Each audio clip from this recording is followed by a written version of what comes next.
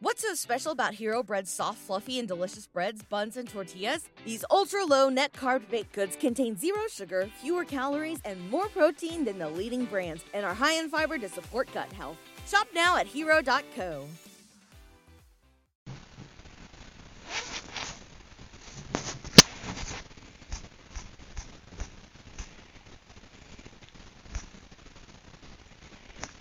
Three Men in a Boat to Say Nothing of the Dog by Jerome K. Jerome. Chapter 6.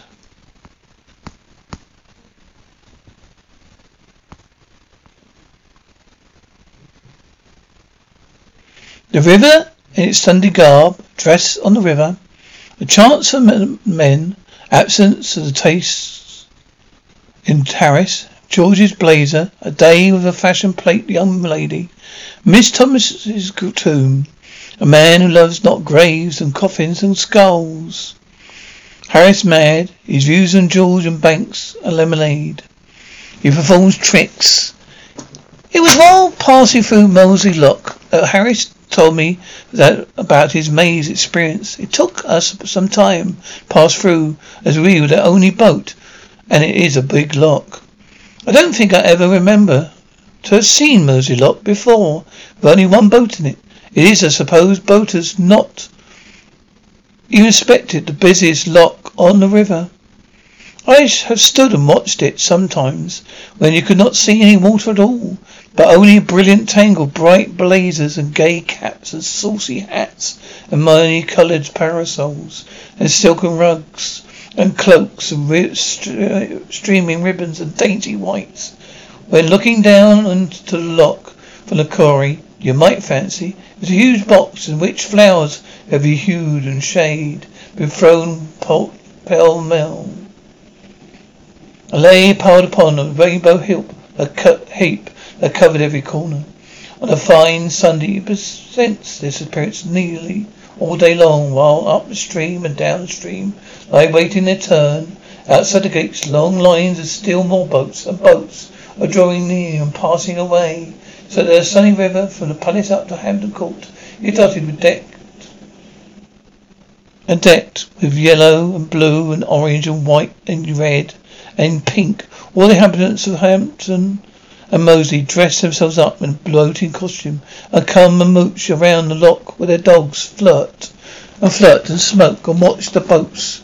And all together, what with the caps and jackets of men, the men and the pretty coloured dresses of women, the soddy dogs, the moving boats, white sails, the pleasant landscape, the sparkling water, it's one of the gayest sights known near this dull old London town. If ever falls a good opportunity for dress, once in a way, we men are able to show our taste in colours. I think we come out very natty, if you ask me.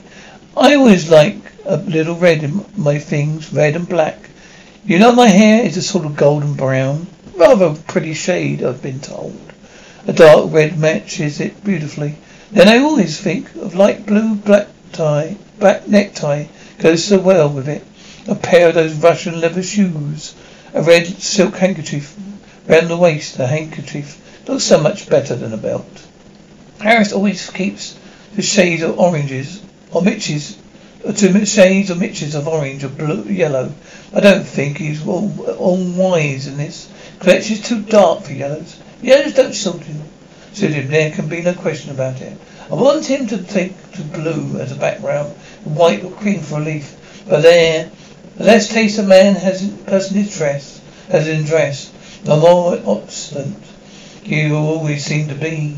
It's a very pity, because he will never be a success as it is. Where there are one or two colours of which he might not really look so bad with his hat on. George has bought some new things with his trip. I'm rather vexed about them. Blazer is loud. I should like George to know what I thought of it. So there really is no other word for it. He brought it home and showed it to us on Thursday evening. We asked him what colour he called it. He said he didn't know. He didn't think there was a name for the colour. The man told him it was an oriental design. George put it on and asked us what we thought of it. Harris said it was that as an object to hang over a fireplace in early spring to frighten off the birds away. You should respect it. But that he considered an article of dress like any human being except for the Margate's nigger, it made him ill. George got quite huffy about it, but Harris said he didn't want his opinion. Why did he ask for it? What troubles Harris and myself with regard to it is that we're afraid it would attract attention to the boat. Girls also don't look half bad in the boat if prettily dressed. Nothing is more fetching to my thinking, tasteful boating costume. But a boating costume is what it would be as well if all ladies would understand out to be a costume that can be worn in a boat, not merely under a glass case. It merely spoils the excursion. You have a folk in a boat who are thinking all the time a good deal more of their dress than a trip. It was my misfortune once to go for a picnic with two ladies of this kind. We did have a lively time. They're both beautifully got up, all lace and silky stuff and flowers and ribbons and dainty shoes and light gloves. But they were dressed for photographic studio, not for river picnic. They were boating costumes of a French fashion plate. Ridiculous, fooling about in them anywhere near real earth, air and water. The first thing was they thought the boat was not clean. We dusted all the seats for them. They then assured them it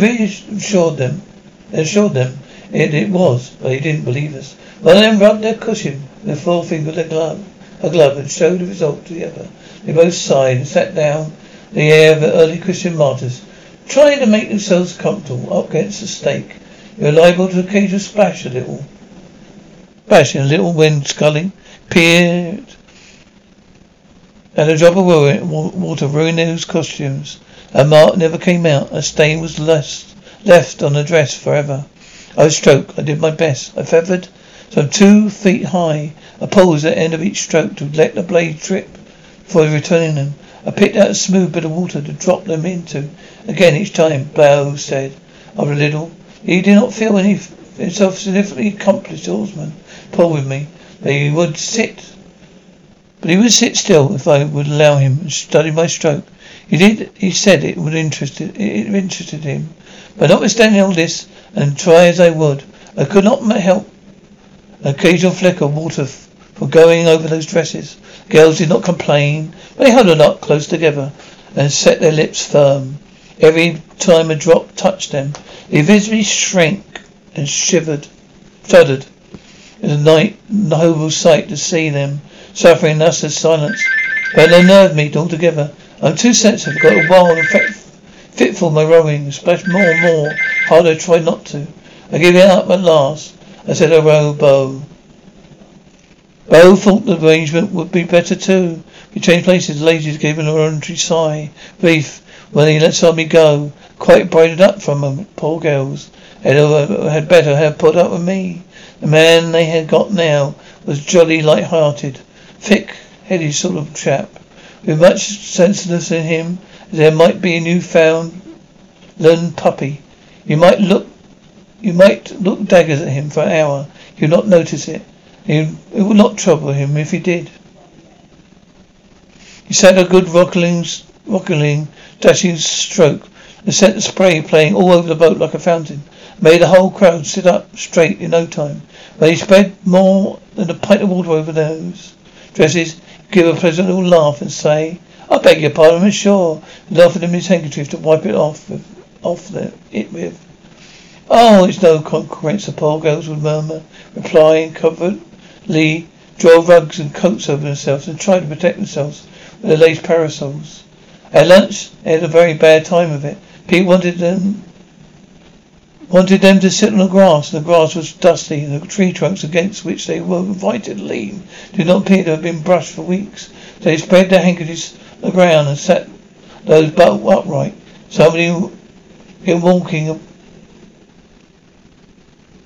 Somebody walking about with a plate of beef steak pie tripped up a root and sent a pie flying.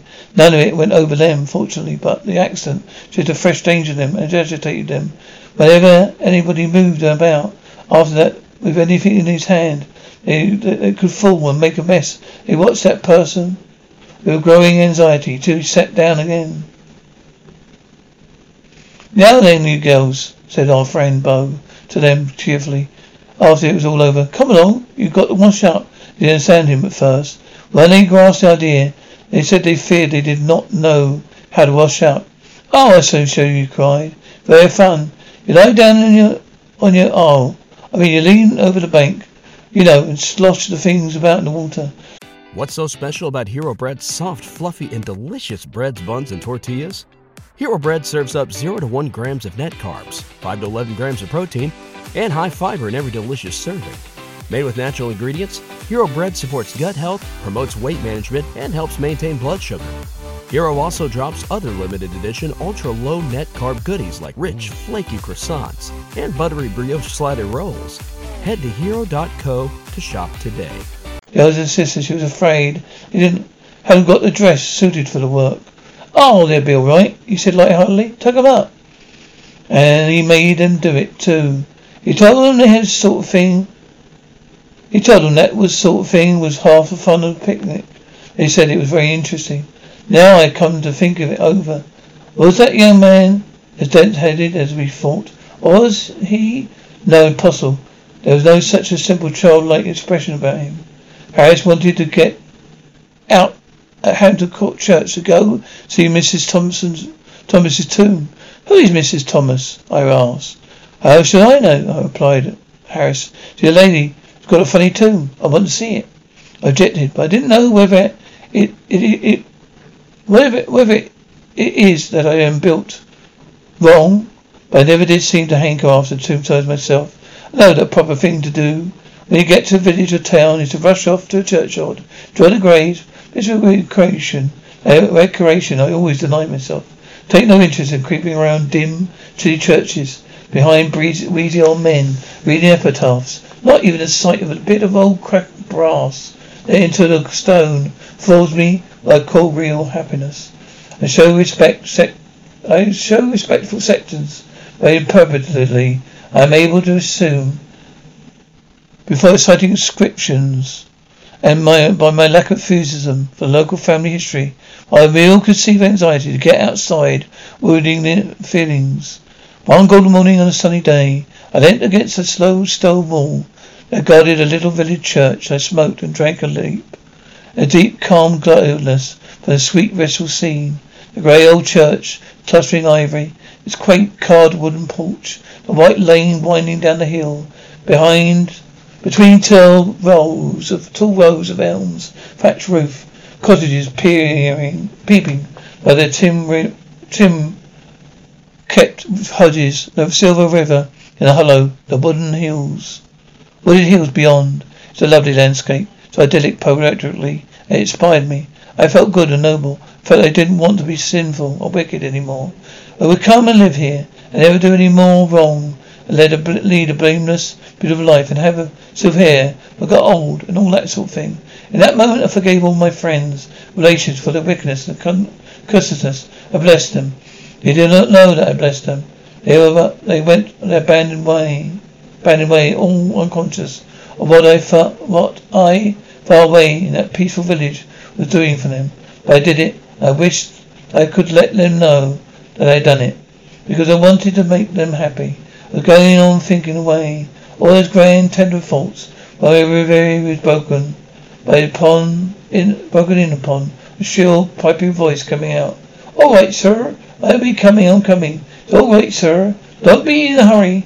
I looked up and saw an old bald-headed man hobbling across the church towards me, carrying a huge bunch of keys in his hands, shook and jingled at every step, and motioned him away with silent dignity. But he saw advance, screeching out while I'm coming, sir. I'll be coming. I'm a little lame. I ain't as spry as I used to be. This way, sir. Go away, you miserable old man, I said. I'll come as soon as I could, sir, he replied. My missus never see you till just this minute. You'll follow me, sir. Go away with you. Leave me alone. Leave me before I get over the wall, I say you. Seemed unsurprised. Don't you want to see the tombs, he said. No, I answered, I don't. I want to stop here, leaning against the gritty old wall. Go away, don't disturb me. I've got a chock full of beautiful and noble thoughts. I want to stop like it. because I want to stop like it, because it feels nice and good.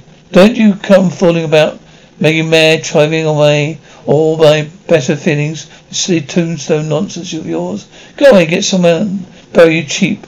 I'll pay half the expense. He bewildered for a moment. He rubbed his eyes, looked at me hard. Seemed human enough on the outside, but he couldn't make it out.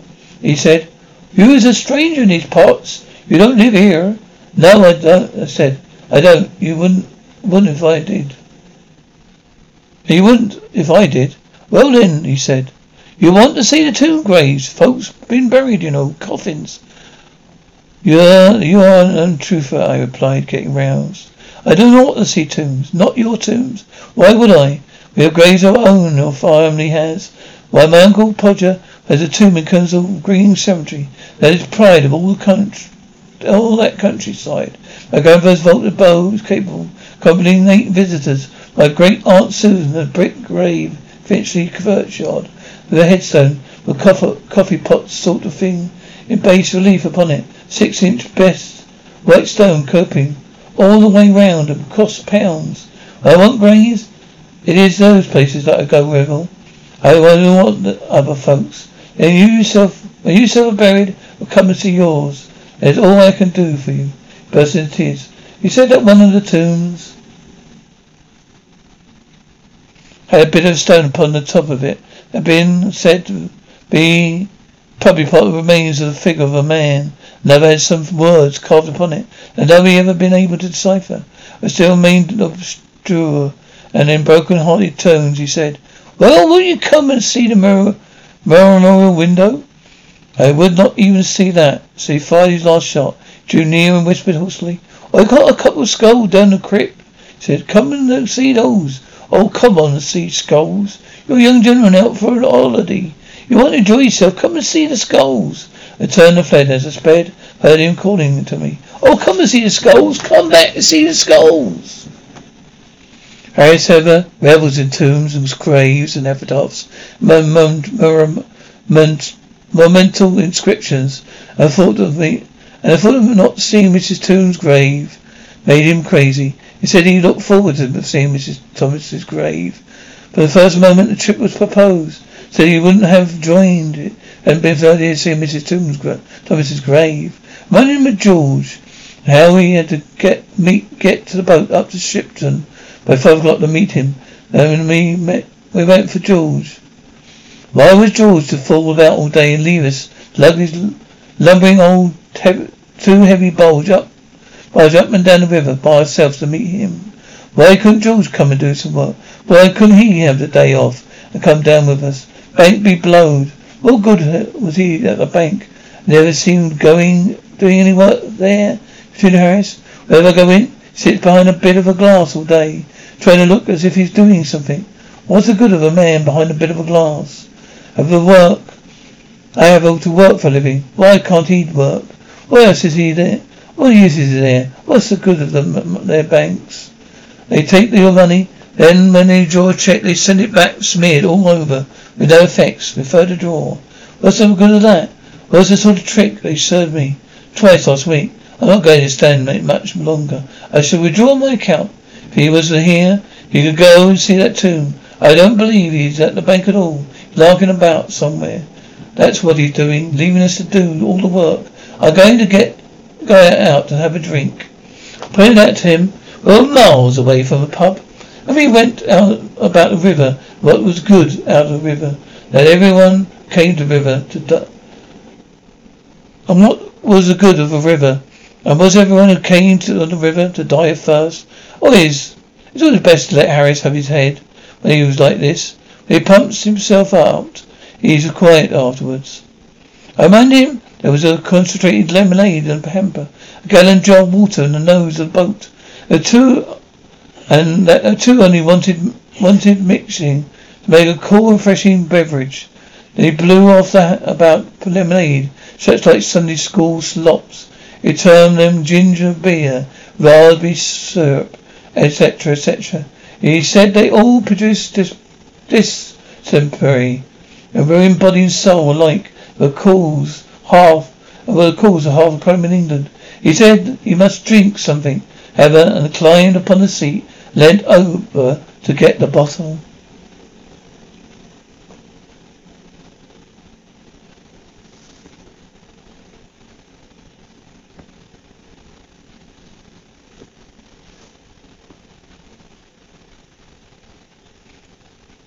It was right at the bottom of the hamper, and it seemed difficult to find. He had to lean over further and further, trying to steer the boat, at the same time, for the topsy-turvy point of view. He pulled the wrong line, sent the boat into the bank, and his shock upset him. He dived down, right into the hamper, and stood there on his head, holding on his sides of the boat like grim death. His legs sticking out up into the air. He dared not move for fear of going over. Had to stay there till I got hold of his legs, holding him back. And that made him madder than ever. What's so special about Hero Bread's soft, fluffy, and delicious breads, buns, and tortillas? These ultra-low net-carb baked goods contain 0 sugar, fewer calories, and more protein than the leading brands, and are high in fiber to support gut health. Shop now at Hero.co.